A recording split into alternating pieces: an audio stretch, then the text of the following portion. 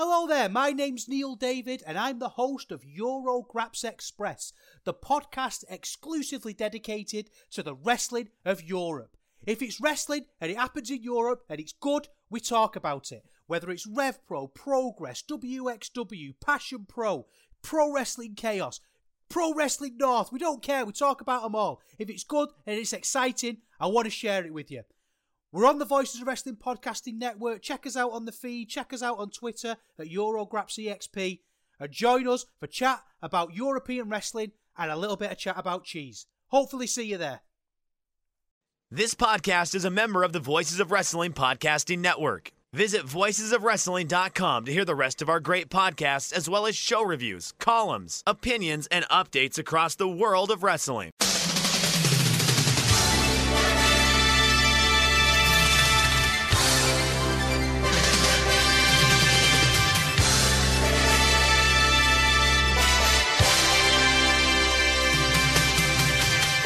Hello everybody and welcome to the Super J-Cast.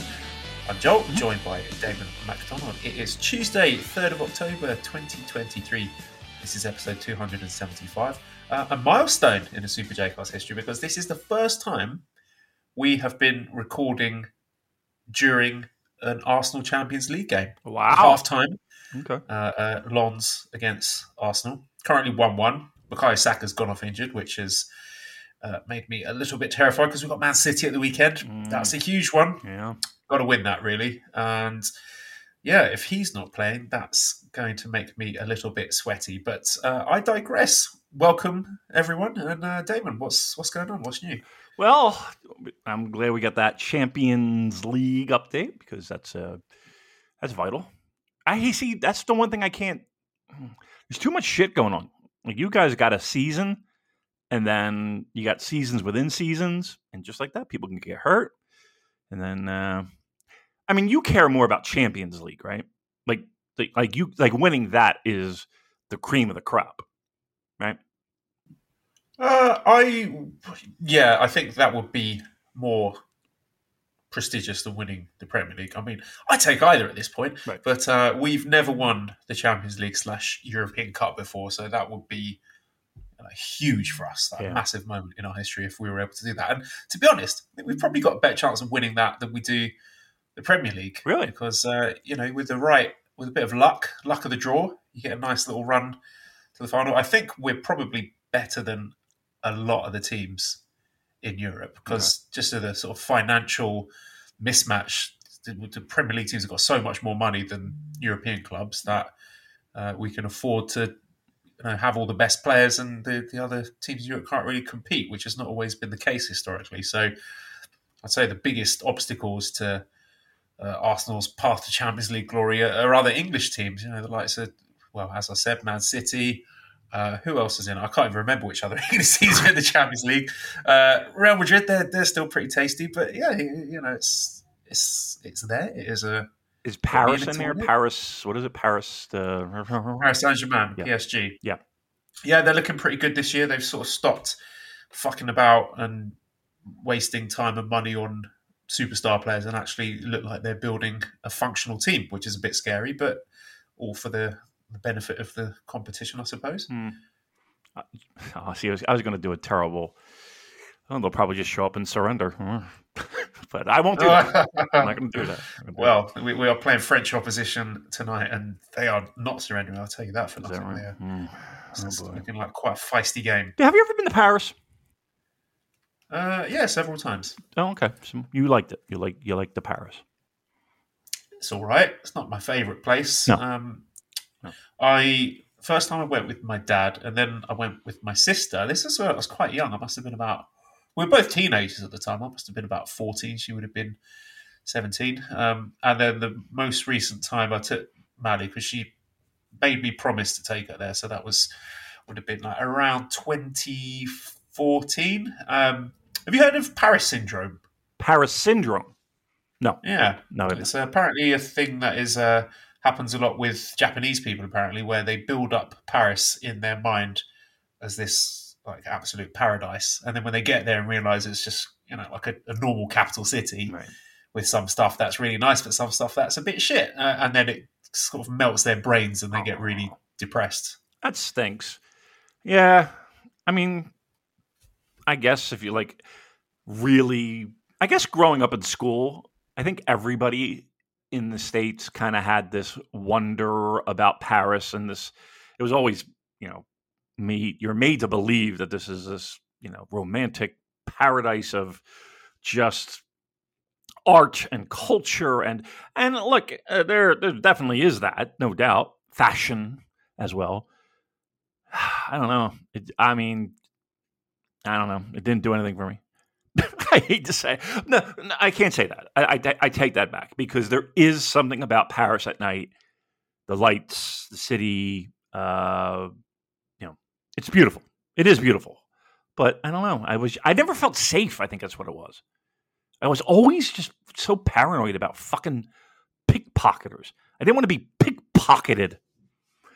And I think I got all. Yeah, I mean, my enduring memory of well, last time we went, so I said to Mally, my parents came as well, and she got really angry with us because we couldn't stop eating. Like, we went out for the day. I think we were going to go to the Musée d'Orsay or something. So woke up, like, had breakfast at the hotel, went out, stopped for like croissant and a coffee, and then got to the museum, and she's like, okay, right, fine, we're going to do some sightseeing. And then we're like, oh, let's stop and have a bit of lunch first. And she was like, you stop fucking eating, I want to go see the museum. Oh, yeah. I mean, the food was good. I'm not going to lie there. Yeah, I think so. What happened was I think the week before, or like even a few days ago, we met our friend Gabby and her family there. Or how I forget. I don't know, for something that, but they were there earlier, and her cousin was in the midst of being pickpocketed at I think it was probably at the Eiffel Tower or something like that, right? Was it in the midst? How long was this pickpocketing going on for? Well, so I'll give you the story. So you know how it's the people with the clipboards, and they're like, sign up and save. Oh, okay, yeah, right. It was that whole ruse, right? Well, she felt it, and she turned around. So I gotta describe this young lady here, the relative of Gabby's. She's from Western Canada. Now that might not mean a lot to a lot of people. So when she felt it, she turned around and she grabbed the girl and pulled her shirt, like her jacket and sweater, over her fucking head and tuned her up like she was in a hockey fight, because that's right. So great. I was like, oh my God, how fucking awesome. I would have loved to have seen it. Right. But then I was paranoid about it, like when I was there. So I had my keys and my knuckles. I'm ready to fucking, like, I'm like Suge Knight protecting the women. Nobody gets in 10 feet of my wife. It's just crazy. I didn't like it. And then I had a panic attack in a restaurant. Oh, I couldn't leave the bathroom. Couldn't fucking leave. So was the food that bad? Yeah, it was awful. It was terrible. Yeah, it was a terrible one. You got food envy. You ordered the wrong thing. You're like, oh fuck! Should have gone with the onion soup. Escargot. Oh no. Well, see, there you go. All right, so there's France for you. That's not France for you. That's Paris, and I'm sure there is a ton more that is outside of the city limits. So again, I'm not putting anything disparaging on our fine French listeners, but I think they would probably even agree. They'd be like, Paris is not all that. You got to go X, Y, and Z or wherever. All right, very good. I'll just speak for all Frenchmen now. Thank you. Yeah, it wouldn't be the first time we've spoken for all people of a particular country. Oh, no, wait, that wasn't us, was it? Don't tweet anymore because we destroyed them. None? Did you take them out? Like, not you take them out, but like it wasn't you... me directly. I orchestrated the attack, which resulted in their complete and utter annihilation. The General. I'm going to call you the General from now on. General Joel. I sicked the good people of Japan on them. Yeah. When they went to war, that's it. It was game over. That's right. All right. Well, I know we have plenty to talk about. We have a big show coming up right around the corner. We had 2 tiny little weird shows from Corrigan, and we also had dare I say, a wrestle dream as well. A wrestle wet dream for some people. Let's do some crisp talk. We've not done crisp talk for a while. I know we're not being sponsored by this company, but I'd just like to sort of shout out an interesting and enjoyable crisp experience I'm having. Sure. Because working my way through all the British brands that I've missed over the years, I've started a subscription to a company called, I'm not sure how to pronounce this, it's Spudos. So I'm going with Spudos. I'm going with Spudos are a company that send you unseasoned crisps and the flavouring on the side. So you can get little shaker pots or sachets where basically you add your own seasoning to your taste. So they've got several different flavours. So I've ordered that and it's really good. I really like the experience of being able to just absolutely like lay it on so thick that I'm thirsty for the next 48 hours and probably completely fucking up my liver or kidneys, whichever one it is that gets battered by you eating too much salt. But do they give you multiple packets? What I've ordered, they just sent like a massive box full of unseasoned crisps. It's just like a massive sort of Tupperware container, full of crisps, and then you put them in a special shaking bag. You sprinkle on your seasoning, and it's really nice. I'm particularly fond of the salt and vinegar is really good. The prawn cocktail is really good. So yeah, maybe I should reach out to them, see if we can get a sponsorship deal going, because it's good shit. It's right up your alley, yeah. It is right up your alley. I see. I would like it if, and again, I don't know if they do. Maybe they do. They gave you like multiple packets, so you could try a variety of different kinds of flavorings, right? Yeah. So what I've got is a big tub of unseasoned crisps and 5 different shaker pots of seasoning. Nice. There's a salt and vinegar one, prawn cocktail one, a bacon one, a sort of cheese and onion adjacent one, and a chip shop curry is the last one. I've not tried that one yet. But yeah, you can mix them out. Oh, that's a good idea. You know what I should do? I should mix all 5 of them together. And I think it's make too like much. a sort of I think Megazord. But crisp. I think you should pick 2, though. I think you should definitely pick 2. Try and make your own Joel combo. I think that'd be a General Joel combo. Oh, that sounds really good. Do you have, or have you experienced the kettle cooked chips? Yes. Okay. I mean, these crisps are a kettle. They're not, they're pretty similar to kettle, sort of a bit thicker. But is that what we're talking about? Sort of the thicker, crunchier variety of. Yeah, they're like crisps? It's like they have a little bit different crunch than say a regular one. But yeah, kettle is my favorite. I do like them. All right, all right. My last question with this: do you dip your chips? No, there's no need to dip if it's been adequately seasoned. Listen, I'm with you, but I know people who do that, and I think it's incredibly gross, and I think they should be killed. I'm just saying. I think we should eliminate them from the planet. Funny enough, my ex-girlfriend introduced me to that practice of. She used to love it with like sort of like cheesy dips and onion dips and stuff like that. It was awful. I'm with you. Do you ever still talk to her? Probably why the relationship fell apart. Have you ever talked to her since you broke up? Yeah, we're still in touch. We're friends. Like it's one of the probably fairly unusual circumstances where we are better off as friends than we were as a couple. Right. Because we were friends before that at university. Knew each other for maybe about 3 or 4 years before we actually started dating. We were dating for about 2 years. Didn't really work out. I found someone better, and no, it was mutual. Like we were both. Did the penis get in the way at all? I'm not talking about yours. I'm talking about her. No, I'm just kidding, of course. I'm one of those people that cut off all ties. The minute I walk out the door, I don't think I speak to them again.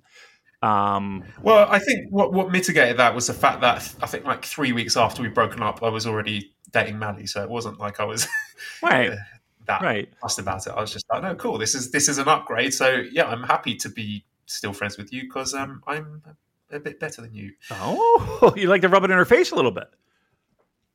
Yes. I mean, it's quite a long and hilarious story. I'm not sure if it's fit for public consumption. Then again, I've not named her. and it's extremely unlikely that anyone listening will know who I'm talking about. But basically, she got engaged very shortly after we broke up. Really? So the gentleman that she got together with afterwards was a bit of a wrong 'un in retrospect. So they were together a few years, and then they got engaged. Then wait, you're skipping they a big broke large up. He section. broke up. How does that happen? So you're dating her. She gets engaged. Like how long? 3 weeks? No. Okay, right. So we're dating, and then she breaks it off and says, "Blah blah blah, it's not working." Right. Whatever. I was just like, "You got a okay, small cool. cock. I can't deal with it. I get it. Okay, right. Yeah, obviously, as we talked about multiple times on the podcast. And then a few weeks later, I found out that. Yeah, well, I can't remember exactly what the time frame was, but it was a shockingly short amount of time that she went from being in a relationship with me to being engaged to this other guy. Right. Yeah. Did you? He was quite young as well. Would you say more than a month? In his late teens at that point. Okay, more than a month. About there or thereabouts. Wow. It was pretty rapid. Do you think she was seeing him on the side? Yeah, I do. Yeah, I think so too. What a fucking... Oh, you know what? But yeah, anyways. What's her name? I'm calling her right now. We're getting her on here. We're calling her. No, she's a lovely girl. No, she's not. No, she's not. No, I'm not accepting that. I'm not accepting that as a... No, because obviously she was... How is that even possible? To go from 0 to a ring in less than a month? It's impossible. Right? Well, okay, here's a theory. Maybe nothing had happened between them, and there might have been a religious aspect to it where the engagement was to expedite certain opportunities, if you catch my drift. I don't know. That's just a theory of mine. What do you mean? No. I don't know what you mean. I have no idea what the fuck you're talking about. What? Some people don't believe in sex before marriage. Some people don't believe in sex before marriage, so maybe they wanted to do. I don't know. This is just wild speculation. This podcast's taken quite a turn. I've not even got to the best part yet. But I'm just saying. Okay, so they got engaged to have sex. I don't know. I'd have to ask. I've never asked. I've never approached the subject. Wait, next time I see her, okay, things are not making any sense. You still talk to this young lady, right? When was the last time you talked to her? Yeah, with friends. Well, okay. What, in person? In general. Text? In person, it was last summer. Text, maybe like 15 months ago? every couple of months or so. Okay. All right, and you never brought it up? You never brought it up? What, post-breakup? Yes. Hey, no, because it was of no interest to me. I'd moved on. I was seeing Mally at that point. I was very happy. You're not even a little bit curious as to how that all unraveled? Like, you never just said, hey, by the way, that was a real quick engagement there, huh? What was that all about? Well, I would like to bring it up, but without the context of the full story, you will understand why I can't and won't bring it up. All right. Why don't you give me your phone? All right. So they got Let married. me just send her a text. No, they didn't get married. This is the point, right? They were engaged. Right. And then breaks it off with her post-engagement and says like, I think I'm still young. I've made a choice here. I want to sort of find myself first. Blah blah blah. So she's devastated, obviously. And then a few months after that, he comes back and says, "Oh, I've made a huge mistake here. I'd like to get back together with you." And she accepts that apology, and she's like, "Okay, let's try again." Okay. Wedding back on, right? You'd think after that you'd be like, "Well, maybe let's pump the brakes on the engagement thing. Let's just do dating again for a while to see how things go." But no, wedding's immediately back on. Wow. Me and Mally went to the wedding. Actually, lovely wedding. You went to the wedding. Went to the wedding. Yeah. I met someone there who's turned out to become quite a good friend. He lives very close to me here in part of England. It's not Editor Town, but it's someone who's equally cool. This guy, he's got his own Dreamcast room. He's got a Sega room in his house. Oh. He's got 3 Sega Dreamcasts. He's got a Genesis. He's got basically, you sort of accumulate cool stuff as you're a child and usually end up losing it or giving it away or selling it. He just never did that. He just kept everything that was cool from his life and has put it in this one room. So that's amazing. what were we talking about then? Well, Oh yeah, so yeah, you went to a wedding. Yeah. went to the wedding, and oh my goodness, like I got on well, still get on well with her parents. I mean, not that I talk to them now, but we always had a pretty good relationship. And talking to them at that wedding, like without them explicitly saying, "What the fuck is my daughter doing? This is a ridiculous mistake." It was written all over their poor faces. So it was like, I think most people there were just like, "Oh, what? This is not going to end well." Yeah. So there was a bit of an atmosphere in the air at this wedding. And then less than 6 months later, she found out he was cheating on her. And yep. And that was that, huh? Wow. And that was that. 6 months. This young lady lives in like 30-day blocks. Yeah, I know it was really terrible for her. Like I don't take any joy or satisfaction from that. Bit. It was genuinely horrible. A little bit. But no, I feel bad for her, and it's something I think she's, to this day not really recovered from. I think that sort of stuff does change a person. Yes. So, yes. that is. Well, listen. How did we get onto this topic in the first place? Well, this is where we go and how we do. She liked crisps as well. Yeah, probably still does. I want you to ask her. I want you to send her a text. Be like, "Hey, I got a couple bags of crisps. Mally's not home." I'm kidding, of course. She would kill me. Come around and try some of my flavor combinations. Yeah, and by flavor combinations, I mean rude, doesn't it? Is that the worst wedding you've ever been to? I've not. I can't remember that many weddings I've been to be honest. People don't invite me because they know I'm really badly behaved. You get a little in you, get a little crazy. Yeah, starting fights. Yeah. That was a night. Was it nice? I don't know. It's we have a mutual acquaintance that I went to their wedding, and it was in their living room, and it was horrific. Wait, which country is this in? This happened in the United States. Okay. And it was in the person's living room, and we're all kind of standing around, and all like 4 people standing around, and then all of a sudden, here comes the bride down the steps in a very ill-fitting dress, and we're all kind of like staring at each other, like, oh, "Is this happening? Is this? I mean, should we? Like, is this?" So she just kind of walks over, stands in the living room, and it began. Now, I was in charge of the music, Joel. And all they had was this fucking like radio with like cassettes, right? And there was nothing to play. Like they had nothing prearranged. So I had to play like a song so that the daughter and the dad could have a dance. And it was like Whitesnake. I thought you were going to say you have to put like something from your New Japan playlist. Satoshi Kojima theme. Yeah, it was Kushida's theme. Yeah, it was the worst. Yes, perfect. That was the worst wedding I've ever been to because it was very shotgunish in the sense of I believe she was had one in the oven as she was walking down the aisle, and neither of which were financially, emotionally prepared for what marriage meant. Oh, Jesus. It was just an abomination.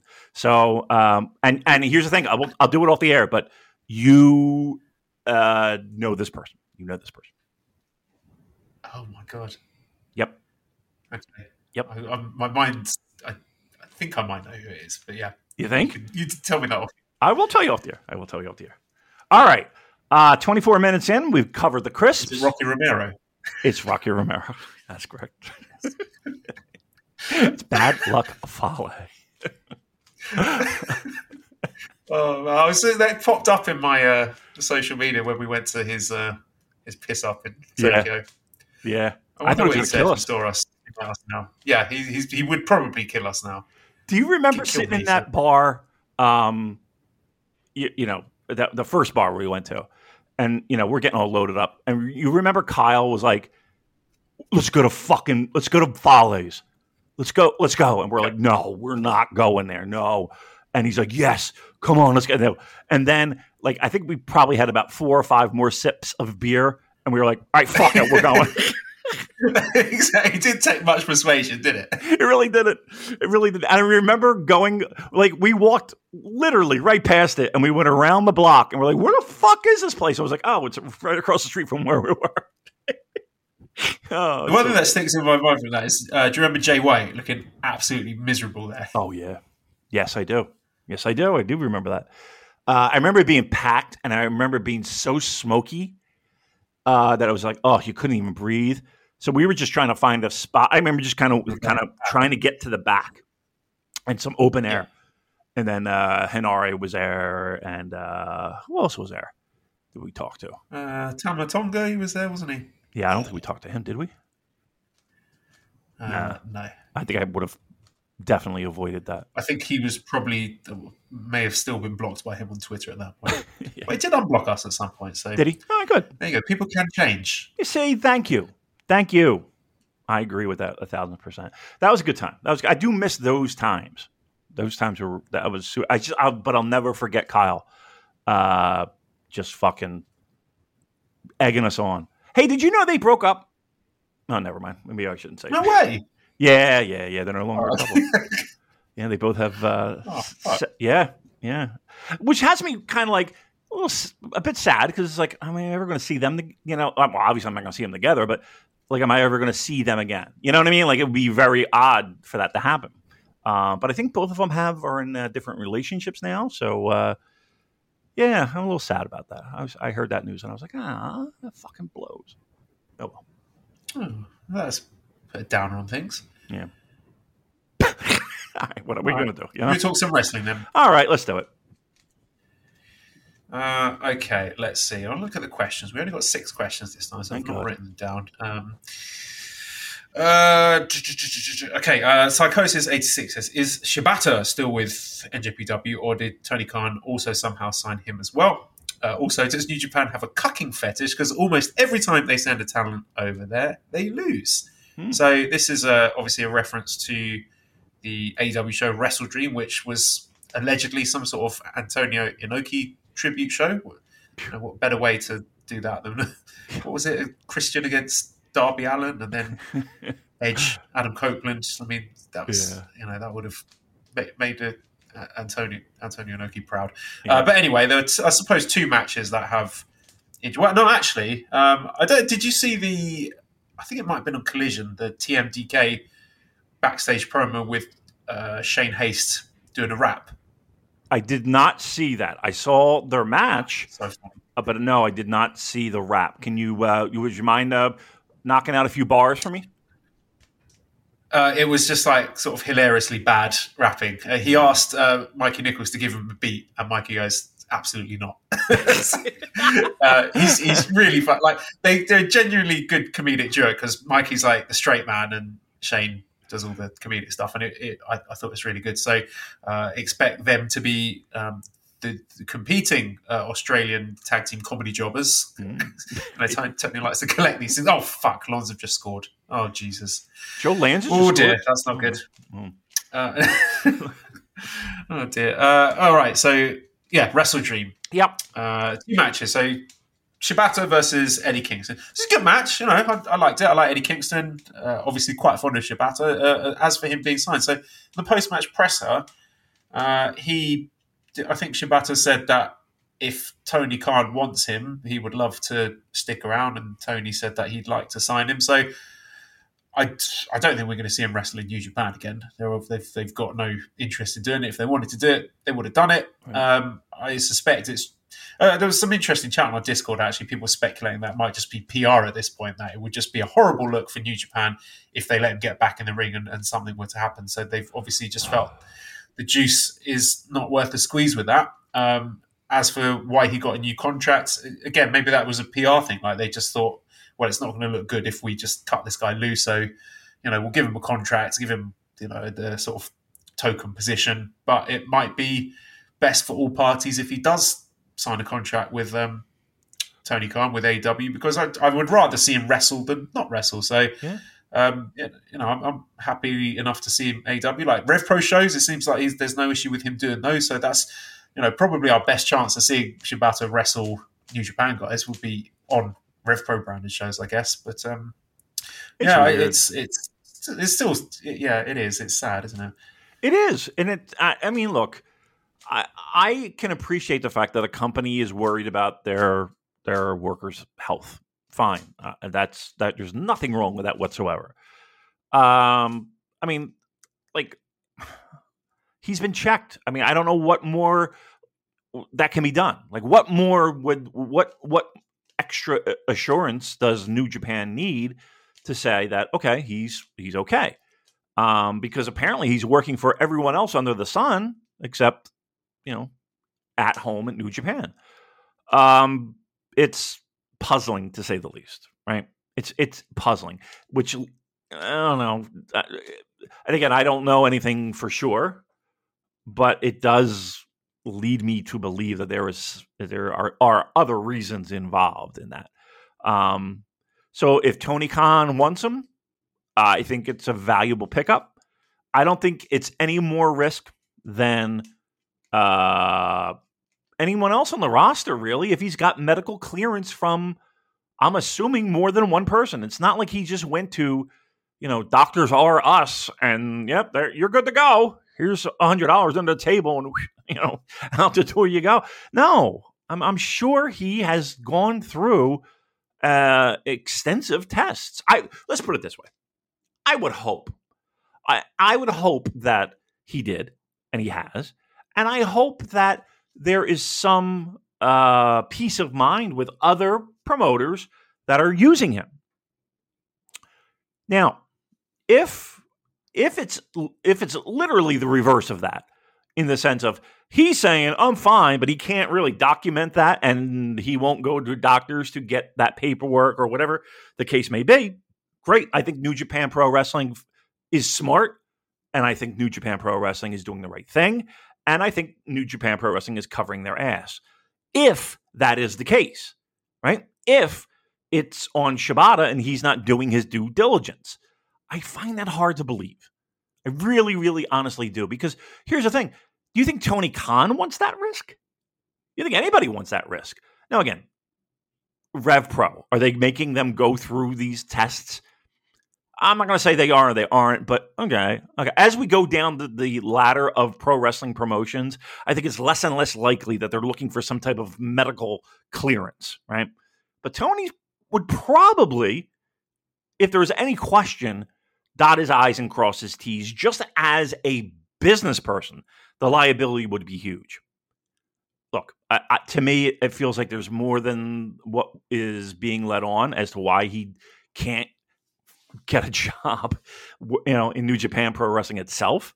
And he feels like this ancillary fringe wrestler that's, not welcome in his own company. And then if that means Tony Khan signs him and he spends a lot of time in AEW and ROH and goes overseas to Rev Pro or whatever, at this point, it's been, I mean, when was the last singles match? Was it the Dome? That crazy... What, in a New Japan show? Yeah. Yeah, the Ren Narita match where he allegedly went rogue. Right. I mean, that was... There's been plenty of time in between there. So, again, it does lead me to believe that something else is up there. We also had a huge dream match, Zack Sabre Jr. against Bryan Danielson, which seems to have delivered on everyone's expectations. This is going to sound like sacrilege. I'm not a huge fan of Bryan Danielson. It's just his in-ring style doesn't really click with me. I don't find it that engaging. I'm probably the only person on the planet to think that, but it's a pretty good match all the same. What did you think of it? Any surprise whatsoever that Zack lost that one? No, unfortunately. Like we are the Noah we're the Noah equivalent to All Elite Wrestling. So no, it didn't shock me at all. I loved the match. I did. I thought it was really fun. It's really checks all my boxes when it comes to shit that I enjoy. I found it to be incredibly entertaining, incredibly like I was glued to my seat watching.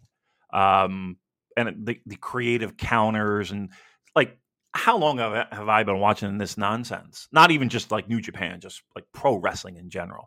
And yet you get these two guys in a ring and you're seeing shit for the first time, and none of it is crazy super Canadian destroyer, blah, blah, blah, By the way, if I see another Canadian destroyer, please, it's literally. I'm sorry, I'm saying literally a lot. It's literally like me saying literally. I'm sick of it. It's just. Yeah, I'll give you that. It's literally the worst move in wrestling. If I were to Yep. rank all the moves that I hate, that would be number one, top of the list of most hate. Yeah. It's the modern equivalent of a DDT. It's just it was a great move that everyone has watered down, and it just means nothing at this point. It is. I'd rather see when a referee is taking one in the main event at Wembley Stadium of a show, then you know that something's gone terribly wrong. Yep, 1,000%. Yeah, I'd rather see an arm drag. Quite honestly, I really would. But no, the match I thought was great, and I thought not only did they deliver what I was hoping they would, I think they went a little bit past what I was even hoping for. So I don't know. I think everyone who thought about this match, and I'm sure a lot of people did. I think it met those expectations of what we were hoping for. All right. What else? Katsuhiko Nakajima. He's finished up with Noah. Yeah. He said he's going. Was he freelance now? He said. What are your thoughts on this? Where do you think he would end up? Do you think he might land in New Japan? Because we've seen this done before with wrestlers who claim that they are going to be independent or claim they're going to try and make it in the States. Right. The examples of Ishimori and Shingo spring to mind as recent examples of guys who would, in retrospect, clearly just backdooring their way into New Japan. Do you think this is another such case? I mean, I think Tony Khan has said that he would have interest in Nakajima. So where do you land on that? To me, it's New Japan or bust at this point, right? Like he's not going to make anywhere near that doing Japanese indies. It's just, let's be honest. So if he's looking to, if he's looking for a little financial security, I think New Japan is really his only option. I don't think AEW is an ideal scenario. And I say that only because it's hard enough for fucking New Japan guys to get over there. So now, what percentage of people that go to AEW are really familiar with most of the New Japan roster? Not a lot, surprisingly. I mean, they know the big names, but like people, as you go down the roster, I think it's less and less, people are familiar with. And trust me, there are pockets of people that go to AEW that would not only appreciate him coming in, but like would fucking love it and can rattle off his history probably better than I can. But that being said, like that's going to be a tough hill to climb.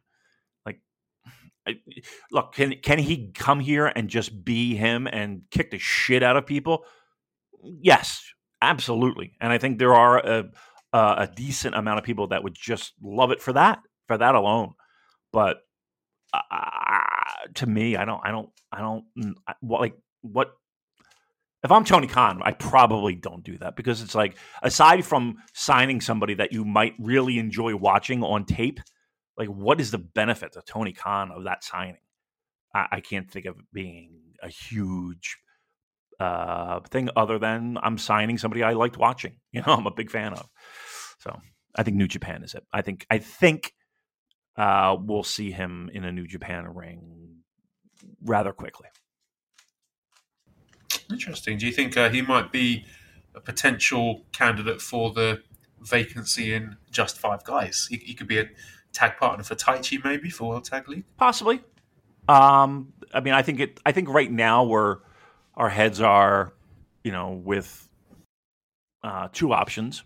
One a little bit more New Japan centric than the other, but it wouldn't shock me, right? It wouldn't shock me that he finds that role as the fifth member, but I think there's a lot of spots you could put him in that would be really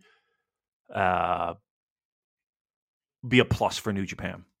It would be a plus for that would be a plus for New Japan. I was one of those guys saying, somebody from Noah should have done exceptionally well in G1. Just the idea of a guy from outside the promotion buzzsawing through the roster, and you need a top dog to take him down. I think that would have been great if they go with that here. I think that'd be interesting, but yeah, I could see him slotted in that role. Just five guys, no doubt. In-Ring Art says, what's your dream New Japan matchup for Edge, Adam Copeland? Any interest in him whatsoever from you? Do you know how old he is? Take a guess. 45. 50. No, he's not. Look it up. No, he's not. Look it up. Shit, you're right. Yeah. I was only 5 years off, to be fair. But 5 years. Trust me, I know it. I live it. There's a big difference between 45 and 50. let me tell you. He's 50. You see him doing one of his little promos at Korakuen Hall with a chair in the middle of a ring, pulling an angry face. No, I don't. And I think, truth be told, I'm okay not having him in a New Japan ring. And I'm not saying that as a 50-year-old with major neck surgery and every other ding that he has on his body, he doesn't try as hard as he can. And at one point, he definitely was, I would say, a very good worker, if not great. I don't know if I think we're well past the sexy factor for Edge and he's a Toronto Maple Leafs fan. But I'm okay. He can stay in AEW and I'd be more than fine. Quick thoughts on this WWE Abima situation. So that's ruffled a few feathers. Some people panicking, thinking this is the end of times for the pro wrestling scene. So this is WWE now being broadcast on. Well, it's the same platform that do a lot of New Japan stuff. Abima also do the New Japan press conference as well, don't they? So this is not like some exclusive high-profile thing. It's just seems to me as easier accessibility for Japanese fans of WWE. And yeah, it seems to have got a bit of buzz, and there seems to be a chance of Shinsuke Nakamura becoming not the proper world champion, the non-Roman Reigns world champion, which I think that would get a bit of a short-term boost for WWE viewership in Japan. But I don't think it's a threat to New Japan viewership because the products are just may as well be two completely different things at this point. I can't imagine if you are an enjoyer of New Japan that you'd watch a WWE show and think, wow, this is better, unless you've suffered some sort of traumatic head injury. In terms of sort of financially, New Japan make most of their money from live games, from ticket sales. So if WWE were to decide to try and get into that market using Noah or starting up NXT Japan or whatever to become a regular established touring brand in Japan, then I would say, okay, time to set up and take notice and start worrying about this. But I'm not convinced that they will do that. I just think it would be a colossal waste of money for them, and they don't seem to be a company that enjoy wasting money. The opposite, they like to receive money and keep it and fire people from their jobs in order to make more of it. So I can't imagine that expenditure with very little guarantee of success being greenlit by the people in charge there now. So, I mean, for me, it seems like there will be some WWE shows in Japan, I'm sure, like there still are. They used to do. Yeah. Yeah, it would be like, I don't know, once or twice a year. I think they're just sort of trying to get back to where they were pre-pandemic, it's not something that I'm losing sleep over at the moment. No. I mean, they were on J Sport, and like I have a package that can. I mean, I have a way to fucking get it, and it's not hard. Google it; it's really not that difficult. And there's like 4 or 5 different J Sport channels that are available, and every time I kind of just just roll through it. WWE was always on. There was always like the Week in Review was always on when I would go through. And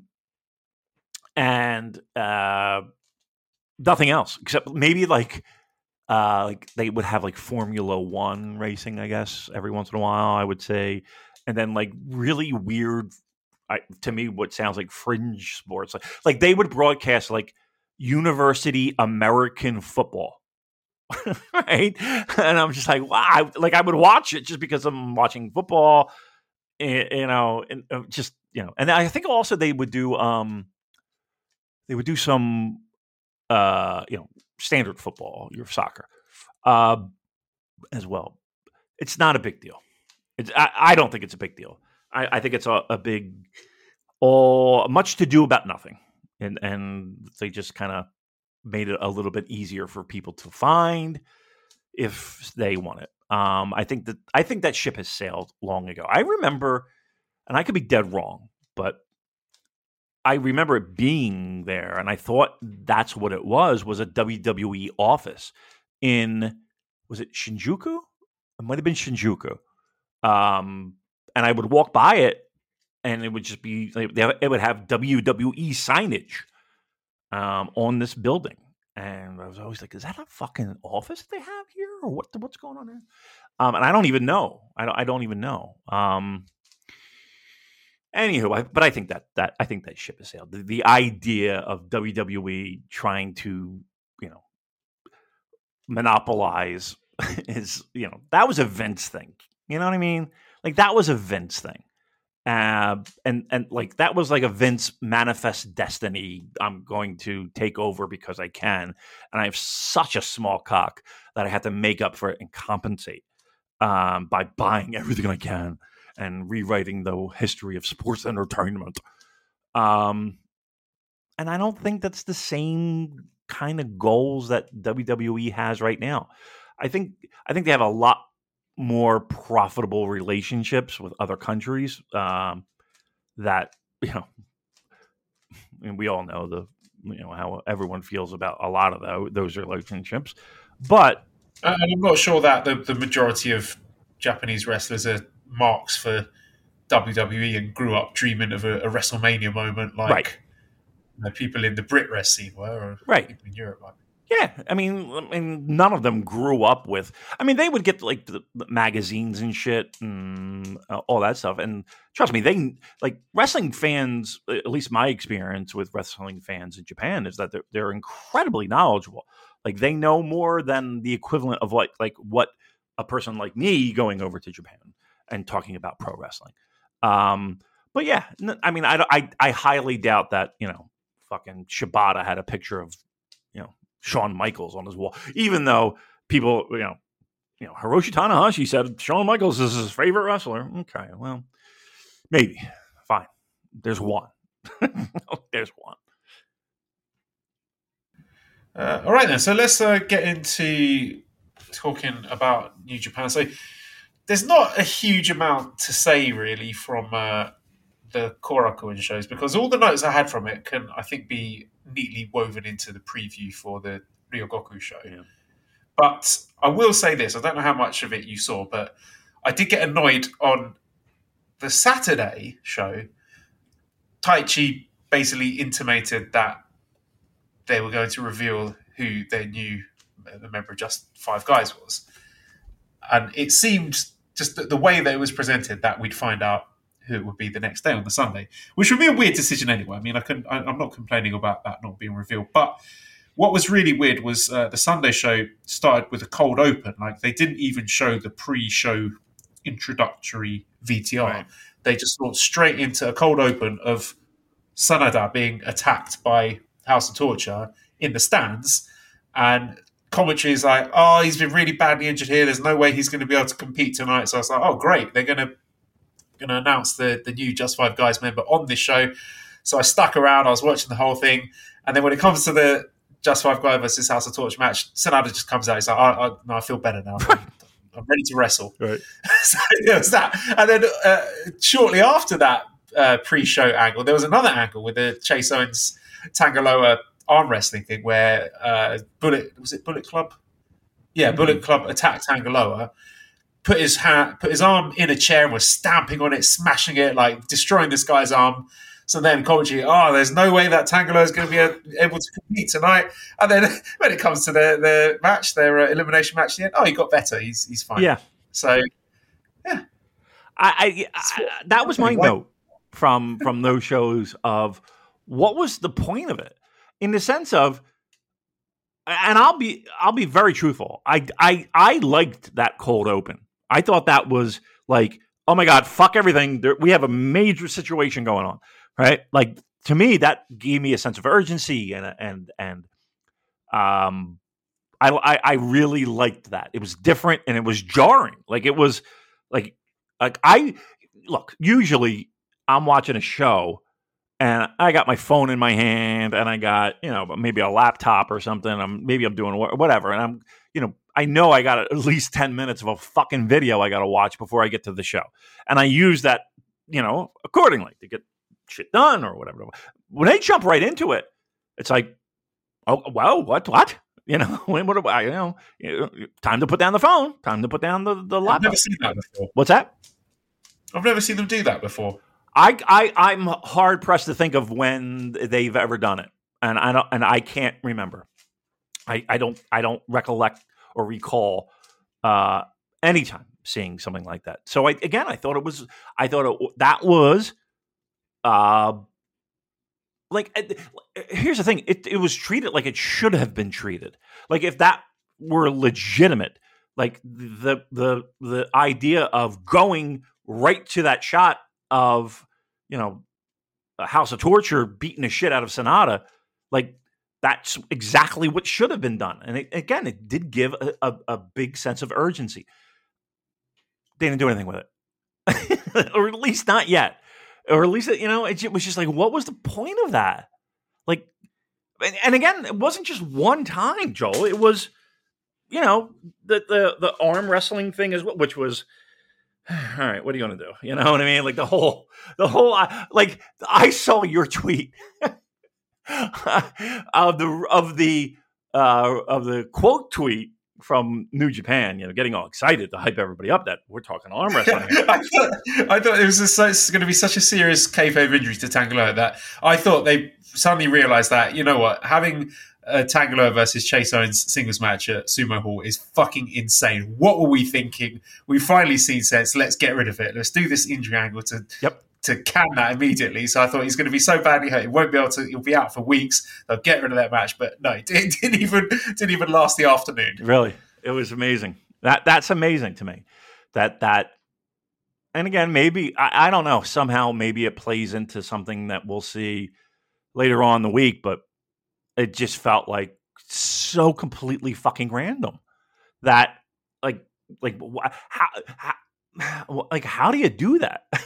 It's like in the same show, like literally the same show. Like help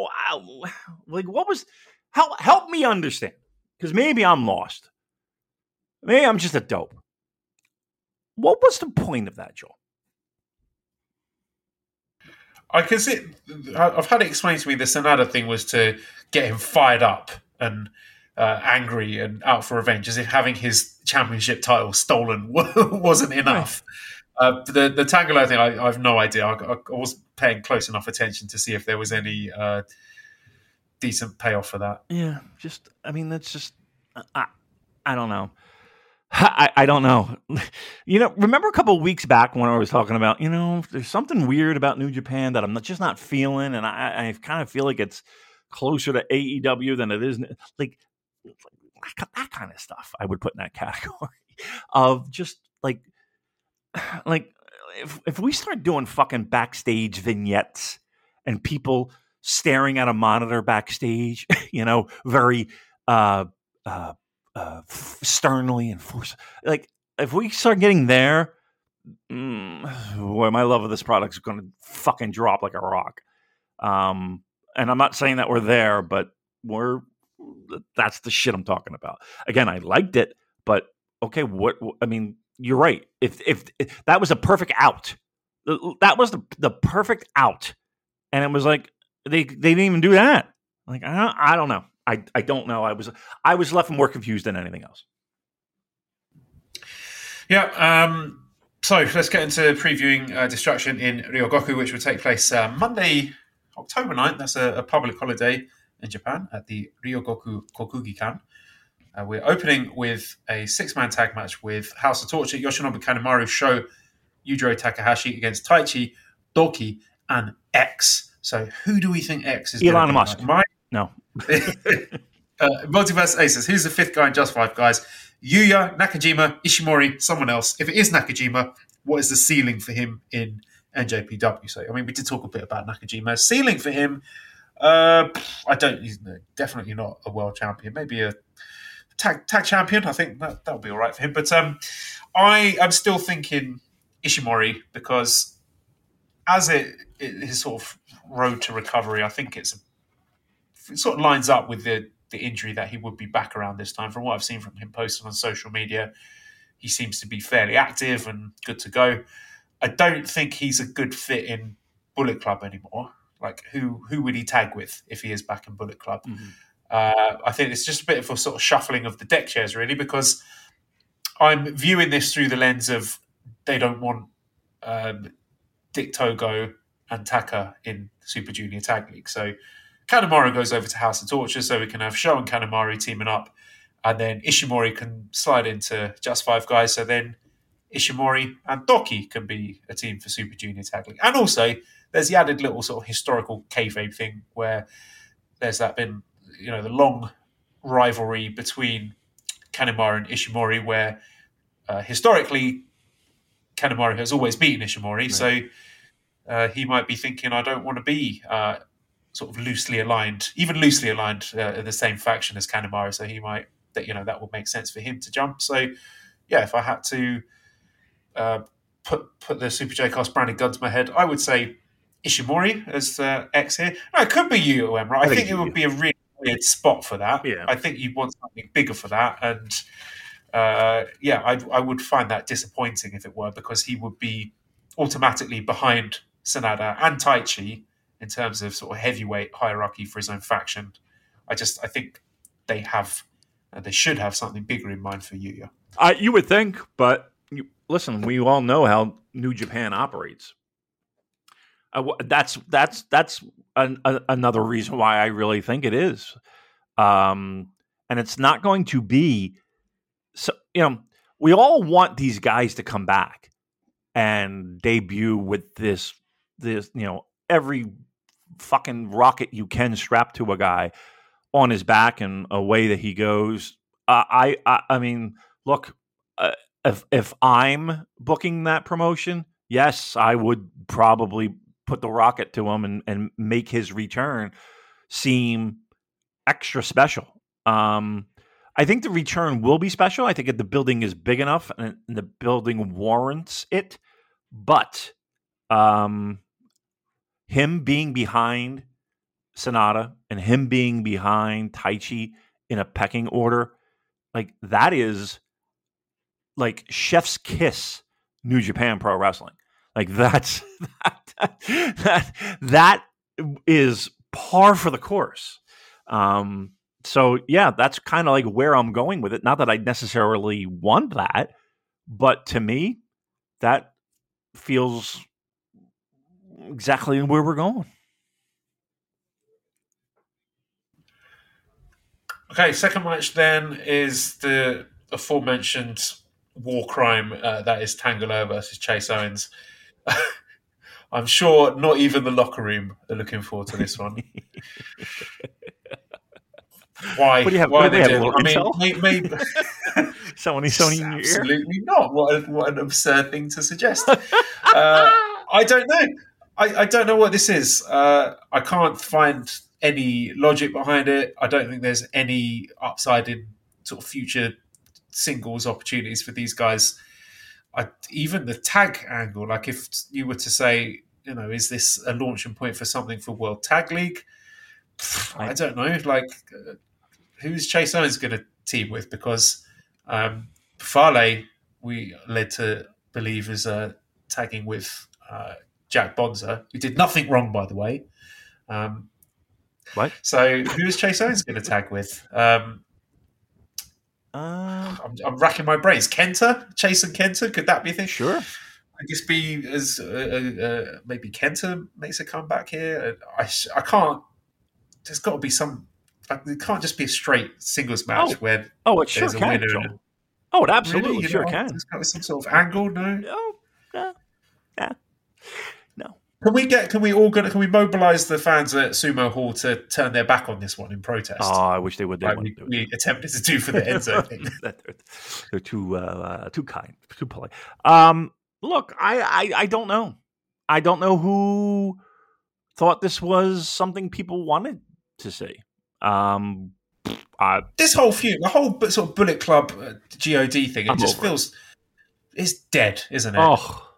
Like they're like, even at Korakuen, they're reacting to some people. Like they're pleasantly into Hikuleo, I'll say that. But just the whole thing, they've just been feuding with each other for, was it like since last February or something? Yeah. It's just absolutely dead. Yeah, I mean, it's like there's it's mid-card shoulder shrug territory. And here's the thing. Once again, not everything can be super exciting, right? Even the best promotions had shit in the middle that you're just like, oh, who gives a shit? But but here we are, and you are right. Like Tama Tonga is a guy, and Tongaloa as well. I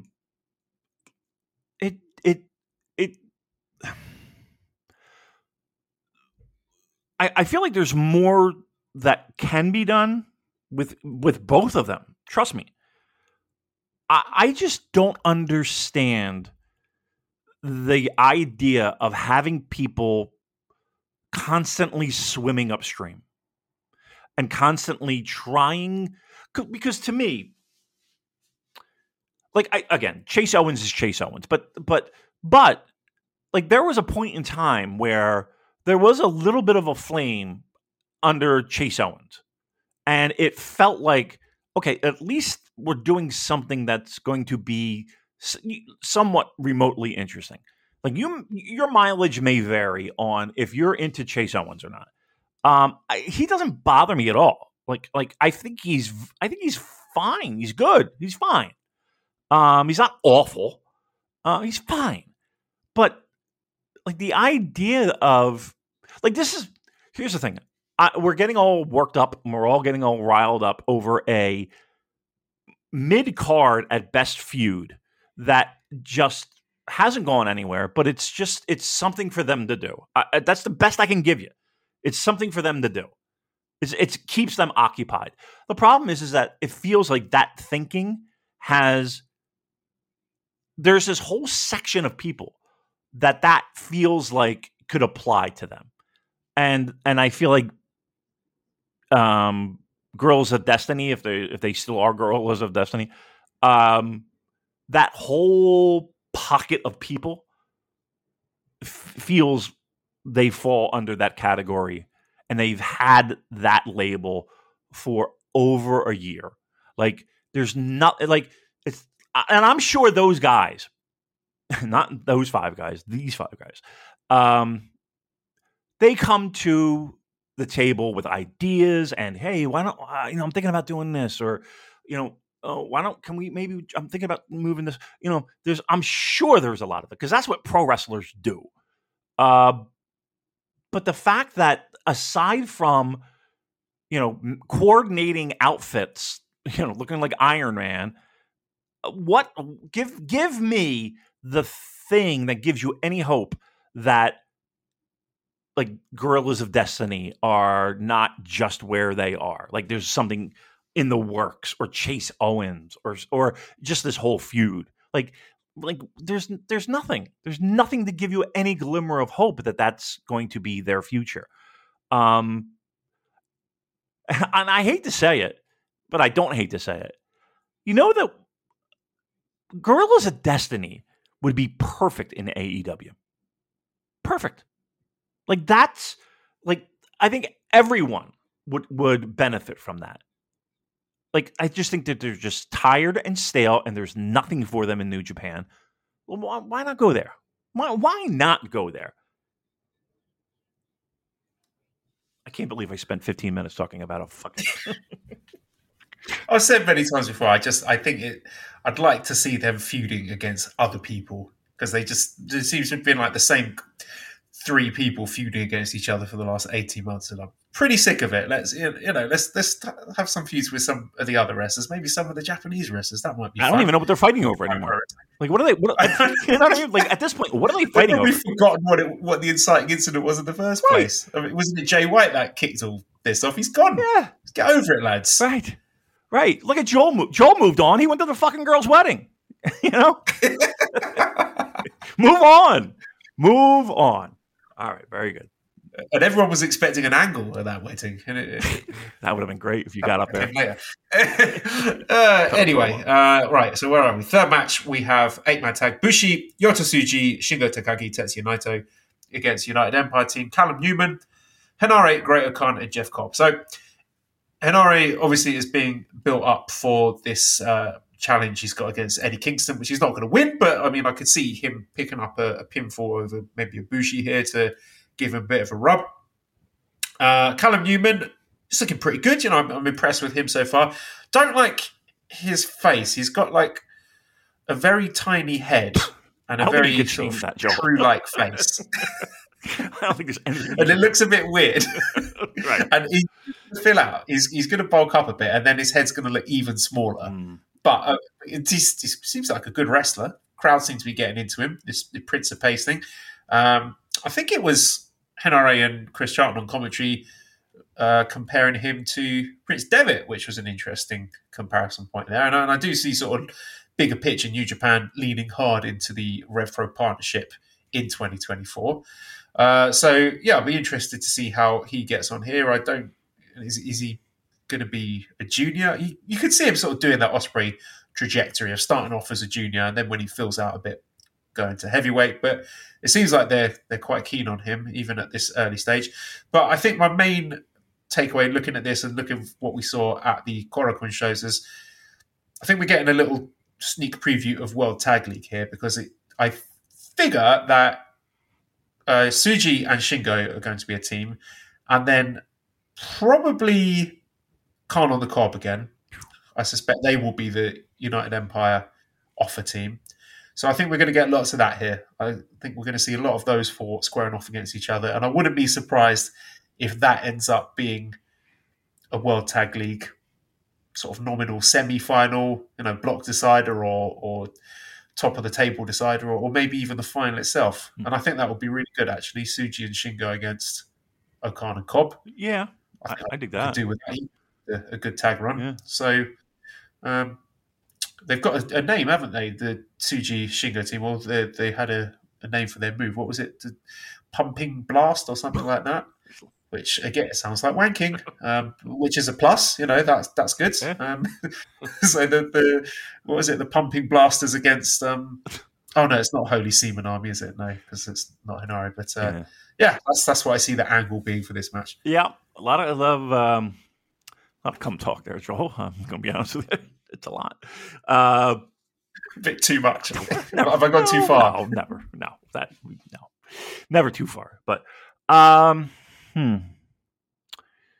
it is amazing how much thought and fantasy booking we all do when it comes to World Tag League. I just want to know if we're going to have off. Like, have we put out the feelers yet for World Tag League yet? It's right around the corner, by the way. It's just saying. Oh, yeah. I mean, let's say that now. If you're interested in guest hosting during World Tag League, get in touch, because, I mean, there's people that I called back because they were so good 2 years ago, and they did it again last year. But I don't know if they'd still be interested in doing it again. So maybe we sort of freshen the lineup this time and see if there's any new voices who would like to step up to fill in while we have a little winter break. Yes. Let us know. I'll tell you what. I would like to see and hear our friends from Montreal. I always enjoy listening to them. All right, so listen. World Tag League, Bullet Club, Los Ingobernables. Correct me if I'm wrong. We're not going to see Aussie Open, right? I think we have an injury that would put that to rest, right? I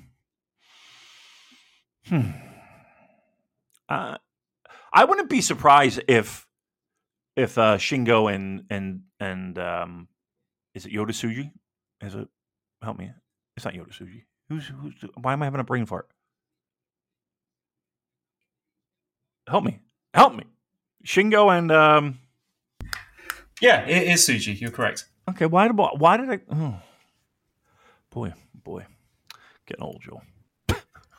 Sorry, I went to the toilet. No, I thought you. I thought your analysis of this. Trust me, this analysis is in the toilet. I couldn't remember saying. I felt my brain just like throbbing. Yeah, I'm only surprised if we find out that they are the winners of World Tag League. That wouldn't shock me to see that Wrestle Kingdom, but we'll see. I truth be told, I'm trying to find the energy for World Tag League right now. Maybe that'll come in a little bit. Maybe after this show. Maybe after this big show coming up on Monday, I'll be a little bit more into World Tag League. I don't know. Not feeling it right now. Our fourth match is the IWGP Junior Heavyweight Tag Team Championship match with the Bullet Club team of Driller Maloney and Clark Connors making their second defense against the challengers, the Intergalactic Jet Setters, Kevin Knight and Kushida. Really looking forward to this one. I think the War Dogs had great energy at Korakuen Hall. I like seeing them all wrestling in their trousers. That was a nice touch. They look nicely coordinated. They look like attack dogs. I really like the way they're sort of coordinated and complement each other from a sort of tactical perspective as well. I think Driller Maloney is really getting into a stride in New Japan. He's like bursting with confidence, and he is outshining Clark Connors at this point. You know, Clark Connors is their LA Dojo guy. He was supposed to be one of their blue chip prospects, but I think Driller is overtaking him at this point in terms of in-ring work and charisma and presence. So that's been an interesting and slightly unexpected turn of events for me. But looking forward to the match. Yeah. It's going to be really good. I mean, we've spoken at length about how great we think Kevin Knight is. Mm-hmm. Keep Tony Khan the fuck away from this guy. So I think this is going to be a really fun match. I don't think the titles will change hands because I like the War Dogs and want them to keep the titles. I think people should circle this match because I truly believe this has the potential to be one of, if not the match of the night. I truly believe that. The titles, to me, are more interesting. Like, I think the biggest positive New Japan has had this year has been those junior tag belts. And it's been that way for what feels like a decent time. Like, I'm excited by it. And again, I think this could be the best match of the night. I don't know.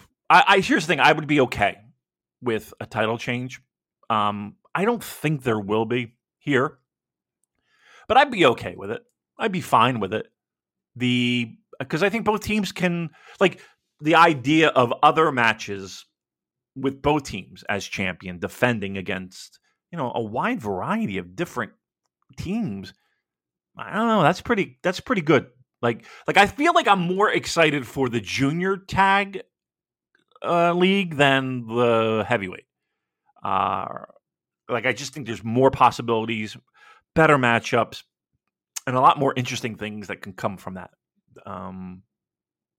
What do you think? Have you got an early feel for like possible Wrestle Kingdom match for these titles? Do you think we're going to get the dreaded multi-way match? Yeah, because that's what they do. Yep. Yeah, it'll open the show. And there's nothing, I can't say there's nothing wrong with it, but like, to me, if you put that match on right after intermission or even right before intermission, and give them just a smidge more time, like I think the company, everyone in attendance, everyone watching, would be so pleased with the outcome. Like it does. Like these guys do not have to be opening match. Let's get the crowd up by doing, 8 minutes of crazy shit. Let's give them 15. Let's give them 20, and let's see what they can do. And I think they would hit the ball out of the park. Yeah, there have been many years actually in recent history where I've sort of convinced myself that we're getting the multi-way match at Wrestle Kingdom, and it hasn't happened. They've actually had the courage to do 2 versus 2. So I just think it's sort of law of averages. We're bound to get back to a 3-way or a 4-way at some point. I think the last time was it 2019? I seem to recall, was it when Shingo and Bushi and I don't know, it was probably Roppongi 3K and Kanemaru Desperado. I'm going to look it up. All right, look it up. We were at that show. You look that up. Wrestle Kingdom. What was that? Wrestle Kingdom? No, it wasn't 12. That was the Young Bucks match. Yeah. That would have been Wrestle Kingdom 13. So Wrestle Kingdom 12 was Young Bucks against Roppongi 3K. Wrestle Kingdom 13 was Bushi and Shingo against Kanemaru Desperado and Roppongi 3K Shonyo. So yeah, I think that was the last time it was a multi-way match. 14, the junior tag match was Roppongi 3K against Ishimori and ELP. And then at Wrestle Kingdom 15, it was Despy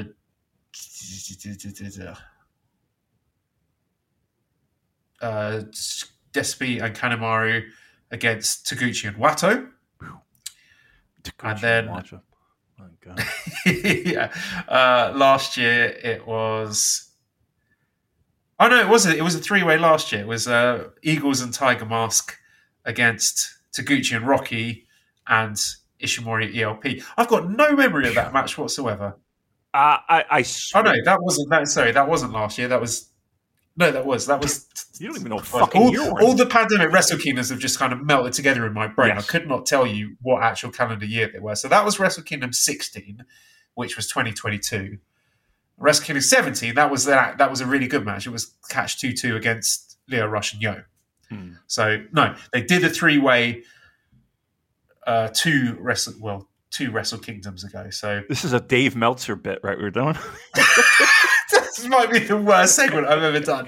I'm so sorry, everyone. Now, if Shingo wins here, he'll get a point, but he'll break the tiebreaker with ELP, and then the next night. I love it when Dave gets into his mathematics, his maths. I need some papers to shuffle. Oh, his head's exploding. All right, very good. Yes, yeah, paper shuffling. Love it. Love it. Love it. All right, what else we got on this Monday show? Okay, 5th match, we have the best of 7 series final with Wato, Shota, and Nagata against... why have I just used their surnames there? It's very disrespectful of me. Right. Against the strong style team of Despy, Ren Narita, and Minoru Suzuki. I've enjoyed this. I think it's been a good series. The crowd seem really into it. They, if I'm trying to pick something I think they've been most invested in, it's probably been this series. And it's been a nice little gimmick having this best of 7 where each week it seems that someone has got a bit of shine. Whether that's been Narita getting a big pinfall. I think he pinned Shota, didn't he? And then Despy and Suzuki were, celebrating with him. They were really happy for him. That felt like a big moment, even though, it's a bit of a nothing match really, but it felt like there was a bit of extra spice to it. And Wato getting a pin over Despy. So, yeah, it's been a really interesting one. I'm finding it very difficult to call who, what is the end game? What's the end game? Yeah, who gets the pin or submission? Who is this giving the rub to? And what is the direction for them moving forward? I mean, I could see Despy and Wato having some sort of singles match that, maybe that will determine the next person that gets to challenge Hiromu, maybe even at the Dome. I don't know. Shota and Ren, that seems to be inevitable that they're going to be heading to some sort of singles clash. Could that be at Wrestle Kingdom? Maybe. I mean, it could be another situation where the winner of that gets to, I don't know, challenge Will Ospreay for the US title or something. So there's quite a few variables here, and I can't really decide which direction I'm leaning on. I would say, I don't know. I can't pick. Right. It's too hard. Right. Give up. Yeah. I mean, who needs it? Who needs it the most out of these 6 guys? Probably Ren. Probably. Anytime you need to add extra spice to something, though, like make it a best of 7. You know, at least there's something on the line, and just like you said, at least it's you got some stakes in the game.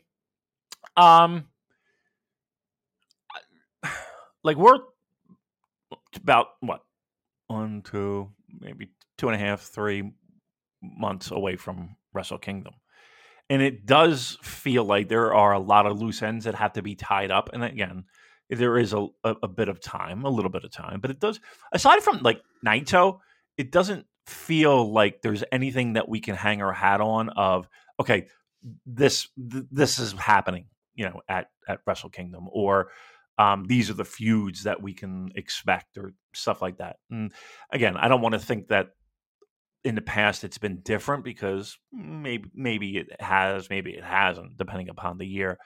But I just feel like there is so much up in the air, like in general, like you don't know. And I don't know if I think that that's a good thing right now. Like usually it's a good thing when it comes to individual matches, like who's going to win. That's always great, because the surprise element, and you know, it could go either way. But with this, it does feel like we're flying a little bit by the seat of our pants. A little bit. I could see maybe another Nagata-Suzuki match being a nice little offering for maybe a Royal Quest or something. I think people would be into that. But yeah, I think maybe give Ren some more shine on a big show, and leading to these guys pairing off in some fairly interesting singles matches in the future, maybe like a power struggle or something. Anyway, 6th match is the Strong Openweight Tag Team Championship match, where we have the champions, War Dogs, Gabe Kidd and Alex Coughlin, defending against the challengers of ELP and Hikuleo. I'm, as much as I've said that this Bullet Club GOD thing has been rubbish, I'm into this. I mean, I love Gabe Kidd. I think Alex Coughlin is improving a lot, and I'm interested to see what this ELP Hikuleo tag team, and how they operate, how they function, what sort of synergy they've got. There's definitely opportunity for some cool tag moves there, and I think the home fans are into both these guys. There's almost to the extent which there's quite a disconnect between them and the Western fandom, because it seems, you know, even if you were to ask our Discord, there's very little enjoyment for ELP and Hikuleo. But from what I've noticed, the fans in Japan and Korakuen Hall seem to really love both guys. So I don't think they're going to win this. I think it's more interesting to keep the titles on the War Dogs team. And again, with the caveat being this is only the strong open weight titles. This is not the proper heavyweight tag titles.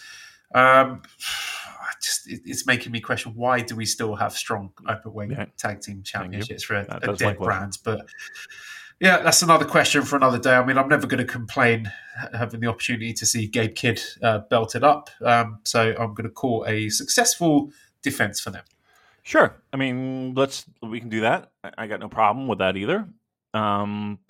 These titles, again, a lot of times it's the person who holds the title that makes the titles more relevant and more important. And I think they've done a good job of making sure that they're doing everything in their power to make these titles that on the surface seem pretty, why do we have them? Still somewhat relevant. But that being said, I think the match will be, I mean, good, but it's like, I don't know. Like, I like both teams. I think both teams are fine. I don't hate Hikuleo and ELP together. because I know it's temporary. And I think that's one of the reasons why people have such a problem with it is the fact that they see brighter things for ELP. And I think everyone can agree that that's his future. I know that there's like this fraud watch on ELP, but I don't think it's anything to do with him per se. I think it's more to do with the fact that what he's aligned with the faction, the purgatory of mid card. But I don't have a problem with it. I can't say I'm super excited about it, but I don't have a problem with it. And here's the thing: I think there's enough people in the ring to make this match, even with the limitations of Hikuleo. I think there's enough people in this match that will make not only this interesting, but cover up a little bit and play to Hikuleo's strengths, which, again, I've been saying all along. Let's make him a monster. Let's not make him the gentle giant. Let's make him a bit more of a monster. And hopefully we'll get a little taste of that here, because I think it's desperately needed. I really do. But again, I think that there are enough people in that ring that are talented and young and energetic. And Hikuleo, I would put in that category. It's just that, you're a little bit limited in what you can do. Let's play to his strengths. Let's be a big monster. Let's let ELP do the heavy lifting. And I think we have a good match here. I think we have a strong match here. Pardon the pun. I don't think we need to change any titles, though. I don't think we need to do that, because I hate to say it, but these titles are absolutely fucking meaningless. I don't know. Here's the thing. I want people to not win. I want people to not win, because then they're stuck defending these fucking titles.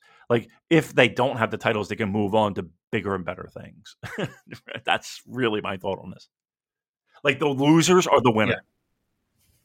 Yeah, right. Yeah, and it's going to be sort of a weird dynamic with presumably both of these teams being in World Tag League and having World Tag League having a pair of tag champions in it who are not the IWGP tag champions but have got different tag titles. It's weird and messy. Get rid of them.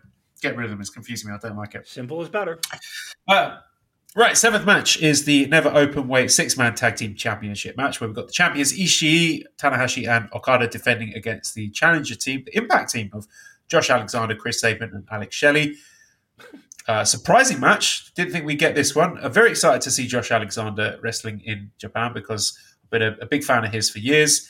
I think he's great. I think the Japanese fans are really going to take to him. So if there's opportunity for him to get a longer run in Japan, I'd be all up for that. And of course, Motor City Machine Guns, we all know them, we all love them.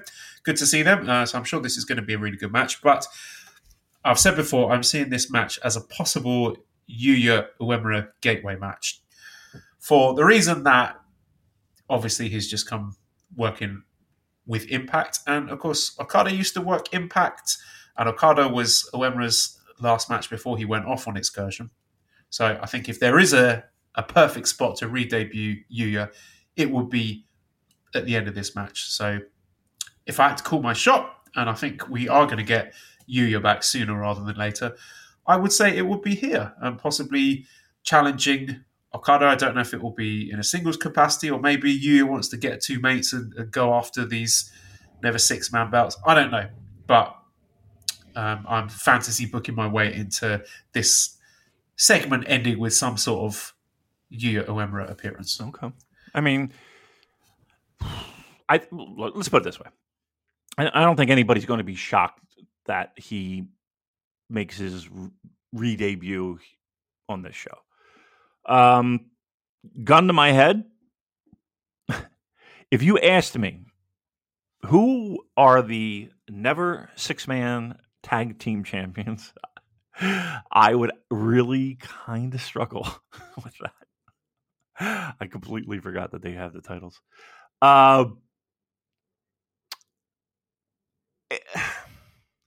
The only thing I worry about, Joel, is that like how I want that to be the case. Like I want that debut. I keep saying debut, but we'll just call it fresh paint debut.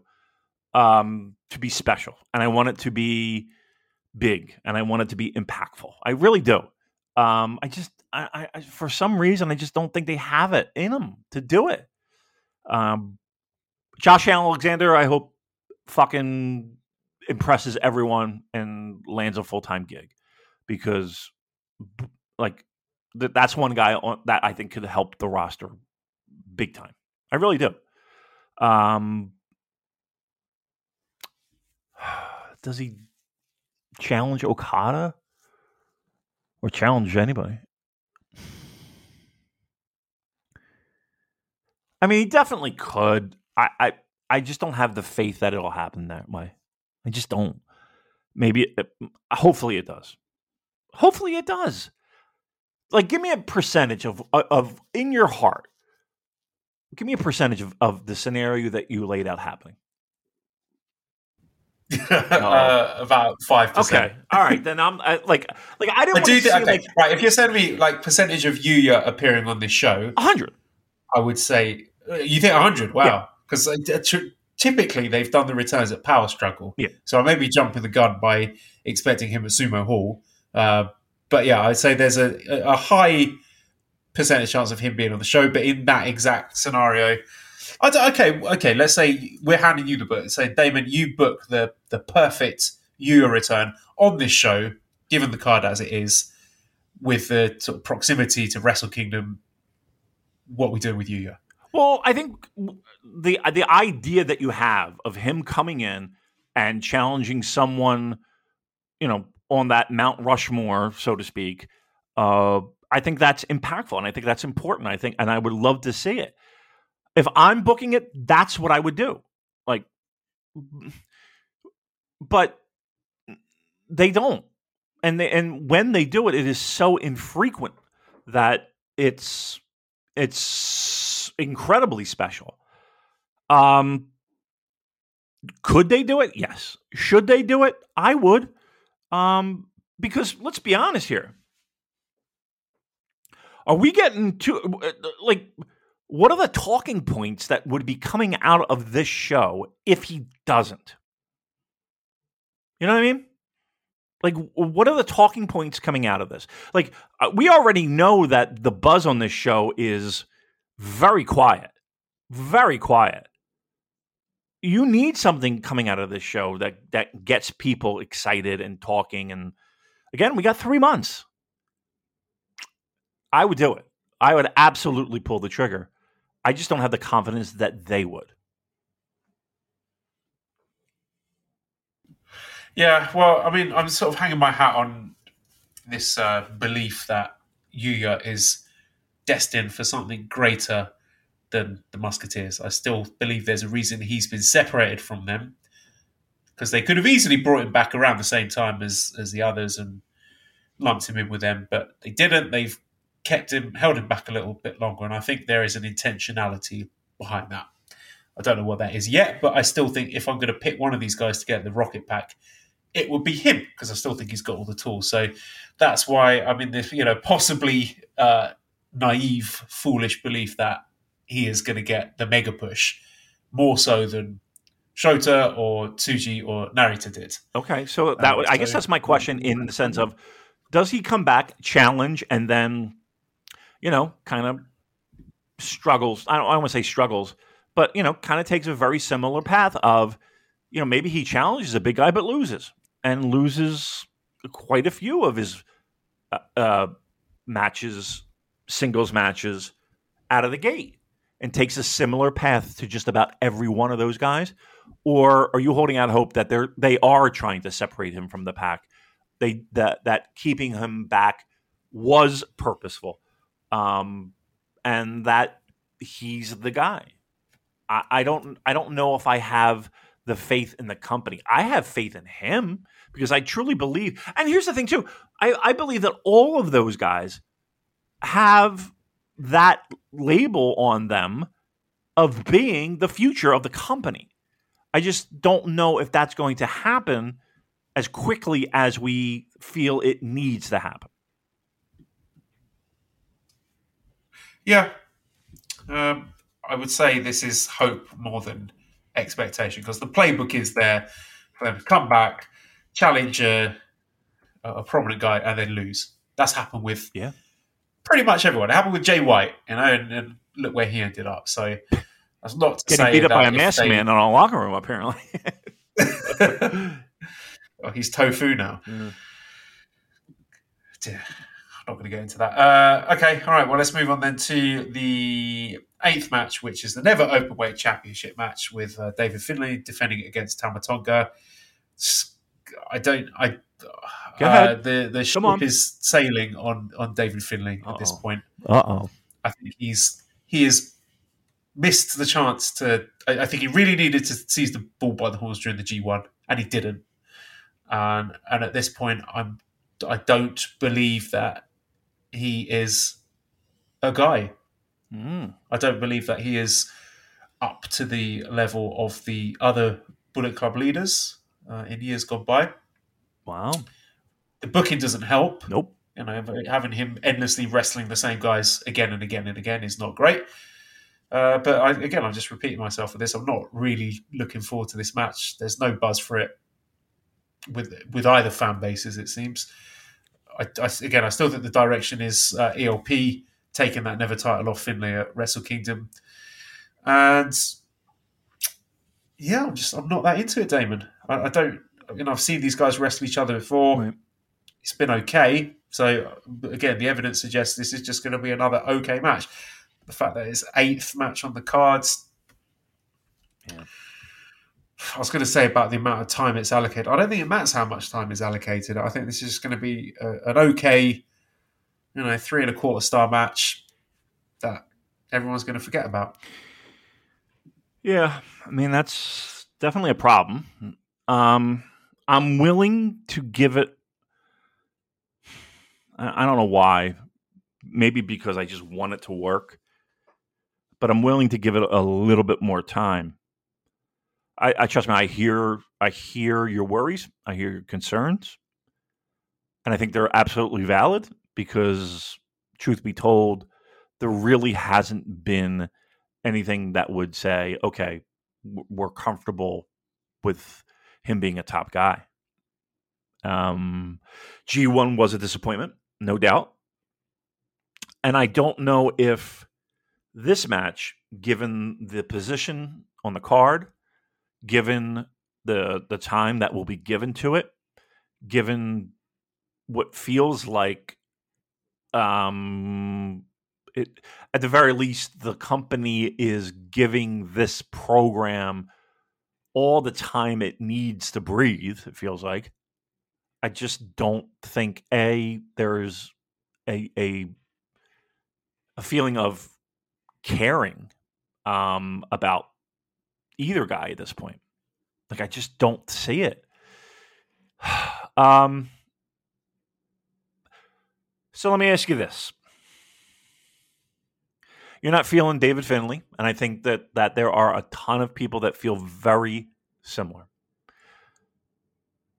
Are you ready to pull the plug on this? What, on David Finlay's Bullet Club leader? Correct. Well, what's the ceiling for it? Like, what is David Finlay's ceiling? Like, is he a guy that you could see as IWGP Heavyweight Champion? Because I don't. Currently, no. Currently, I don't.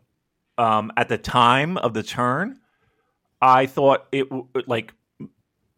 could be. Like, I didn't think he couldn't be.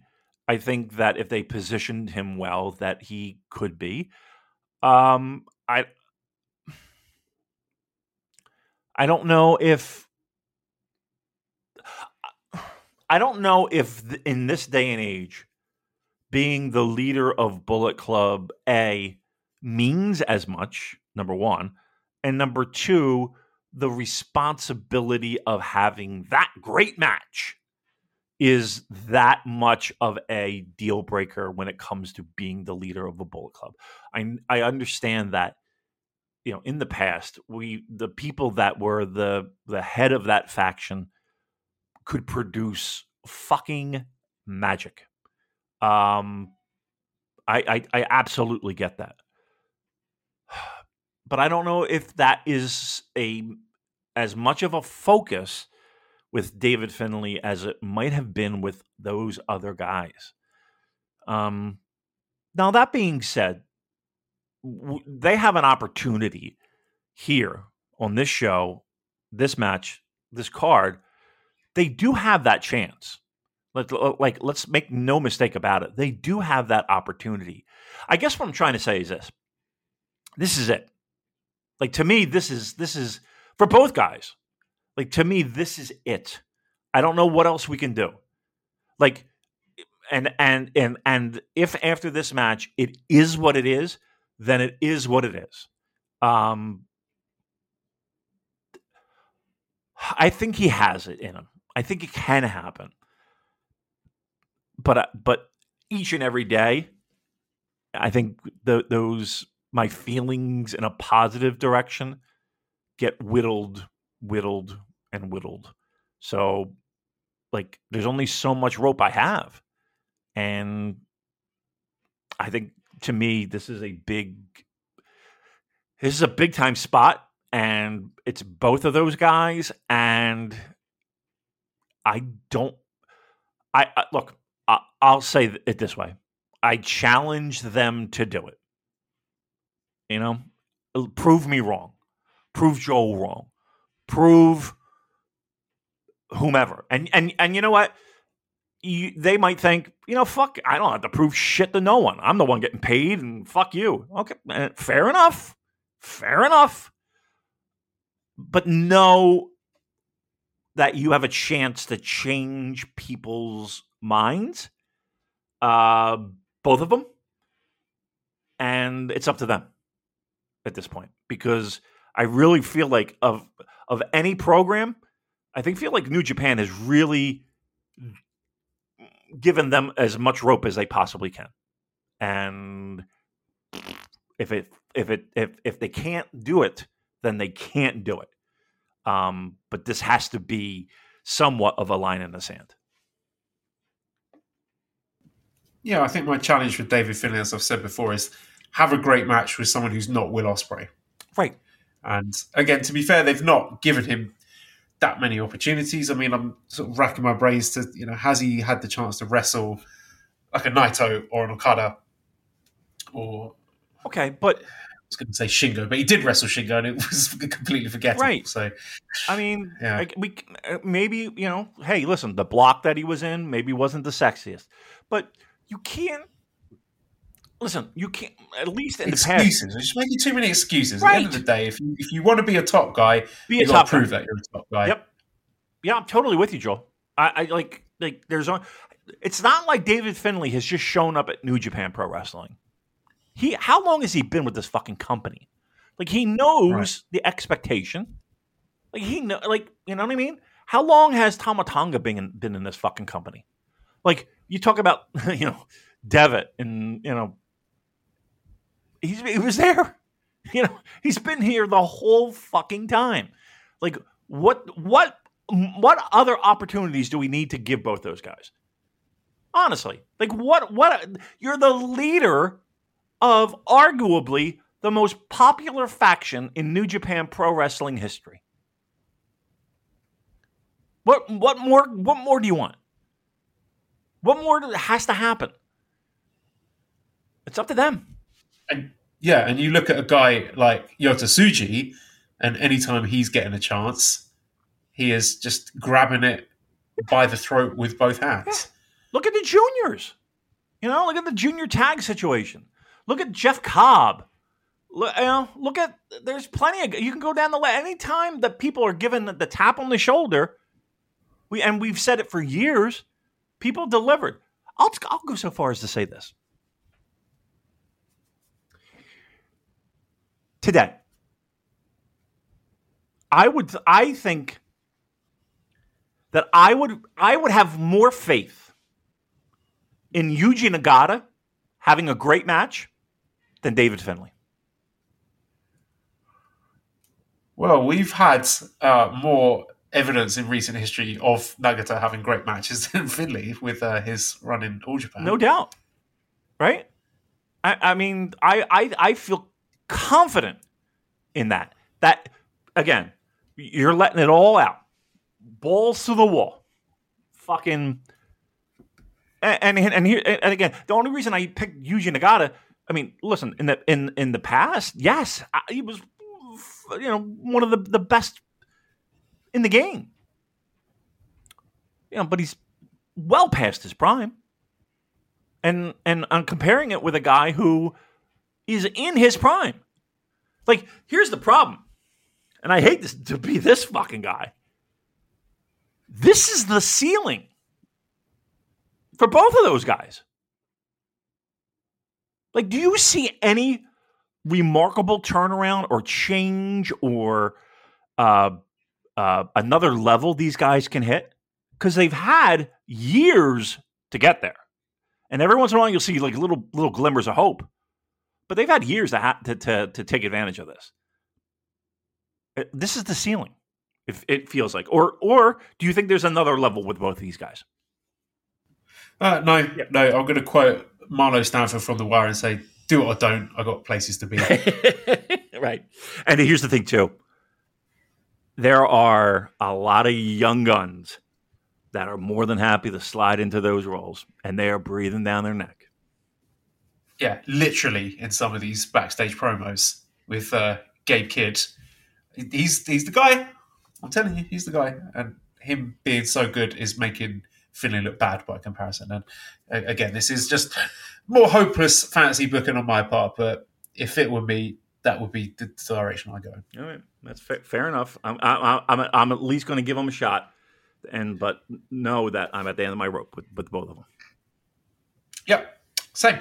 All right, ninth match then is the IWGP Junior Heavyweight Championship three-way match with Hiromu with his sixth defense against the challengers Mike Bailey and Lio Rush. Normally, I dislike the multi-way matches, but I have faith in all three of these guys that they're going to make it work and they're not going to do the usual thing that you've outlined in the past of a guy getting thrown out the ring and having a little nap while the two other guys have a singles match in the ring and then they just take it in turns doing that. I don't think they're going to do that. I think all three of these guys are too good to allow that to happen. So whilst this is a bit of a strange match, I am looking forward to it. I think they're going to do some really exciting and creative and crazy stuff. Leo it was a really quite deranged promo after that main event at Korakuen Hall where he's lying on his back, laughing maniacally. And I still don't really know what is he a babyface? Is he a heel? Because he seemed to be heel coded, if you like, within the last few weeks, particularly in the US shows. But it was a bit of a baby face. There were baby face aspects of his promo, and he was talking about bringing his family to Japan. I don't really know what he was getting at there, if they're moving here or if they were just coming to watch for the show. But either way, Lio Rush being in a top spot in New Japan Pro Wrestling is nothing I'm ever going to sniff at. So it's exciting. I'm looking forward to this match. I think, I don't know, man. Like if Lio Rush had signed on the dotted line and is going to be committing to New Japan for the foreseeable future, then I would say that's a good reason to belt him up. But I still sort of leaning towards Hiromu going after this defense record-breaking reign. So I think Hiromu retains it. Yeah, I don't know if, again, Mike Bailey being in Best of the Super Juniors last year plays any factor in him being taken seriously to hold the belt. So to me, it's between two guys. And I'm leaning heavily toward Hiromu successfully defending. But once again, like to me, excitement is on the juniors. Like the juniors are across the board carrying the show. And I think this match will be fantastic. And I think you're right. I think there's a lot of creativity between all three guys to make it not that, three-way that we all dread. No, I think we have an opportunity here to see something great. And I think we will. And once again, like I said, it's the juniors that are carrying the load on the show. Main event is the IWGP World Heavyweight Championship Lumberjack Deathmatch. Sanada with his 4th defense against the challenger Evil. Booze right there says, how fucking stupid is it to have your champ walk around beltless? Because on kayfabe, he, his entire faction, and the IWGP committee are the Keystone Cops in their inability to retrieve it. I've been fine with the reign until this program. Now I can't take him seriously. My goodwill for him being champion is reached the end of the line here. It's so stupid having Evil take his belt, and then they're having interviews together, and Evil's like literally yards away from him holding the belt, and Sanada's just there looking pretty in his suit, looking gormless, doing absolutely nothing. So it's very silly and very bad. The match, I mean, the Evil thing works when there is a suspension of disbelief. Like, you think that there is a chance that he might win, and that is usually most effective in like a tournament scenario where you think, they might just be crazy enough to do it. Now, look, is there absolutely no chance of Evil winning this? No. I mean, would it make my head explode if Evil were to win here and we do Evil versus Naito at Wrestle Kingdom? I could see it. Yeah. I could see them doing that. I don't think they will do it, but it's not beyond the realms of possibility. So I guess there's that to add a little bit of juice to this one. But I mean, there's a time and a place for the House of Torture stuff. I'm look more favourably upon it than most do, I suspect. But main event of Sumo Hall ain't it. This ain't it. No, and I think that the feedback that we've gotten, there's similar thoughts there. I can't believe that in this day and age we're talking about this as a main event for a big show that we're hopefully all excited for. I predict, as the Kaiser Chiefs would sing, I do predict a riot. I do predict a riot. I think there will be plenty of shenanigans. I think there'll be lots of stuff that we would normally hand wave. I think it almost has to happen. Like, seriously, these are two guys that, at least for the history of this show, and which, this is show number 275, we have always been in the camp of underwhelming, underperforming, never able to reach the next level, guys that need a lot of bells and whistles, guys that need new coats of paint, trying everything we can to make them at times able to swallow, and at other times just not changing the channel. It's a tough spot.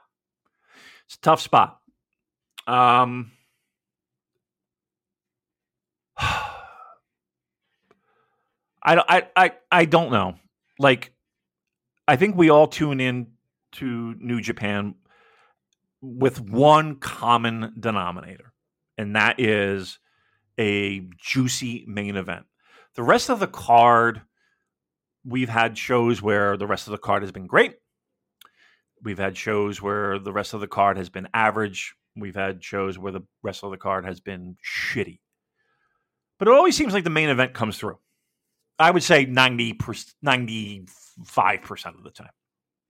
And I think we're in trouble. Which, again, has me concerned, because as much as, people kind of want to discount at times the importance of a New Japan main event, it is the last thing people remember. And it's the last thing that people talk about. And it really is the thing that can collectively bring New Japan fans together.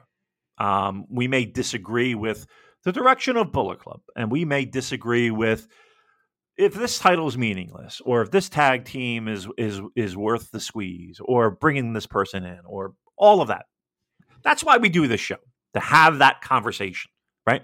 To have that, at least you in your car or you at home on your earbuds and AirPods, or whatever you're doing while listening to my soulful voice, we all can agree that, for the most part, it's the main events of these shows that we hang our hat on to say, yep, this is the product that we support. We are in trouble. We are in trouble with this. Bells and whistles galore. I think that you have to.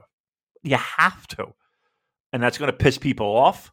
But at least here's what I'm going into this as. No, when they have when these guys have a straight singles match with no interference and no cheating, no shenanigans, it's not very good. No, they did it before. It was mediocre. They've done it enough. Yes, and like taking these two guys and putting them in the same spot, maybe even against different guys.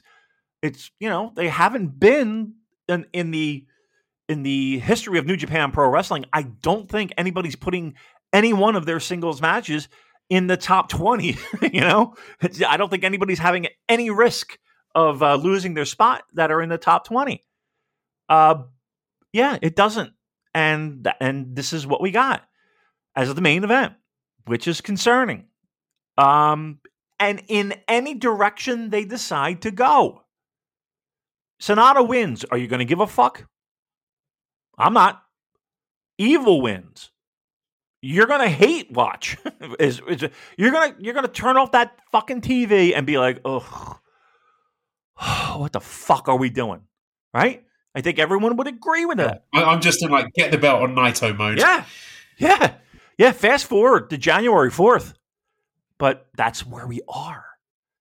That's why when people say, "Oh, Damon, he's so negative and he's so blah, blah, blah," and he's well, okay, fair enough, but this is what you want. You're okay with this? Because if you are, I'm going to be very truthful with you. You are that apologist, and you are that person who just anything that they do is fine by you. Okay. That's fine. I can't live my life like that. Sorry.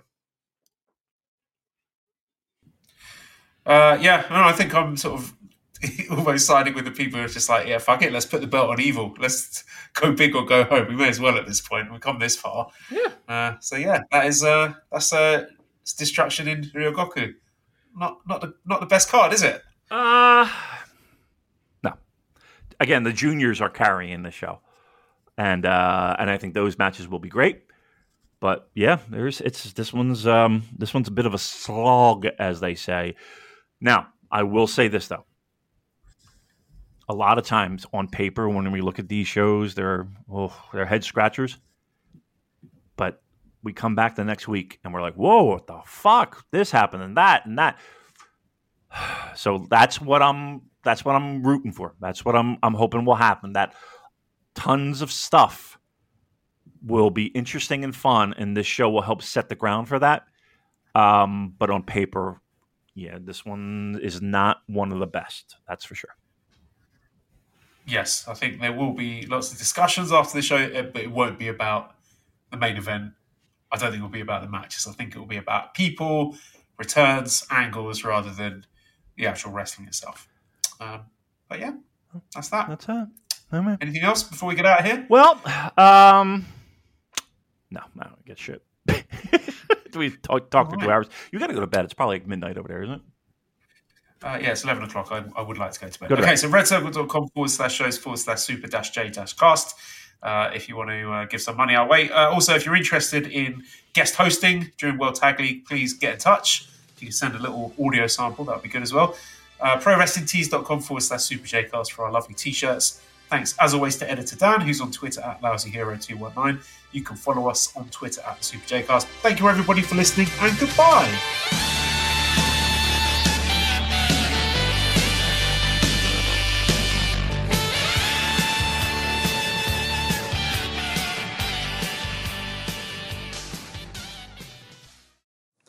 Hey everybody, my name is Jesse Collins, and I want to tell you all about my show, the Gentleman's Wrestling Podcast, here on the Voices of Wrestling Podcast Network.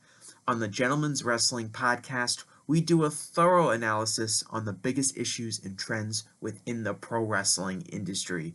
We talk a lot about pro wrestling media, we talk a lot about fan culture and wrestling's place within general pop culture, and we talk about the broader influences that are shaping the way we discuss and analyze the pro wrestling industry. We've had some of the brightest minds in the pro wrestling intelligentsia on the show, including WrestleNomics host Brandon Thurston, both Rich Craich and Joe Lanza from the Flagship Wrestling Podcast, Trevor Dame from the Through the Years podcast, and a whole lot more. This isn't a show for hot takes. It's not a show recapping the latest episode of television. This is a show focusing on the biggest topics in pro wrestling and doing a deep dive on the real stories behind the surface level analysis you might find elsewhere. The Gentleman's Wrestling Podcast is available wherever you get your podcasts, and we'd really appreciate it if you gave us a try. Thanks.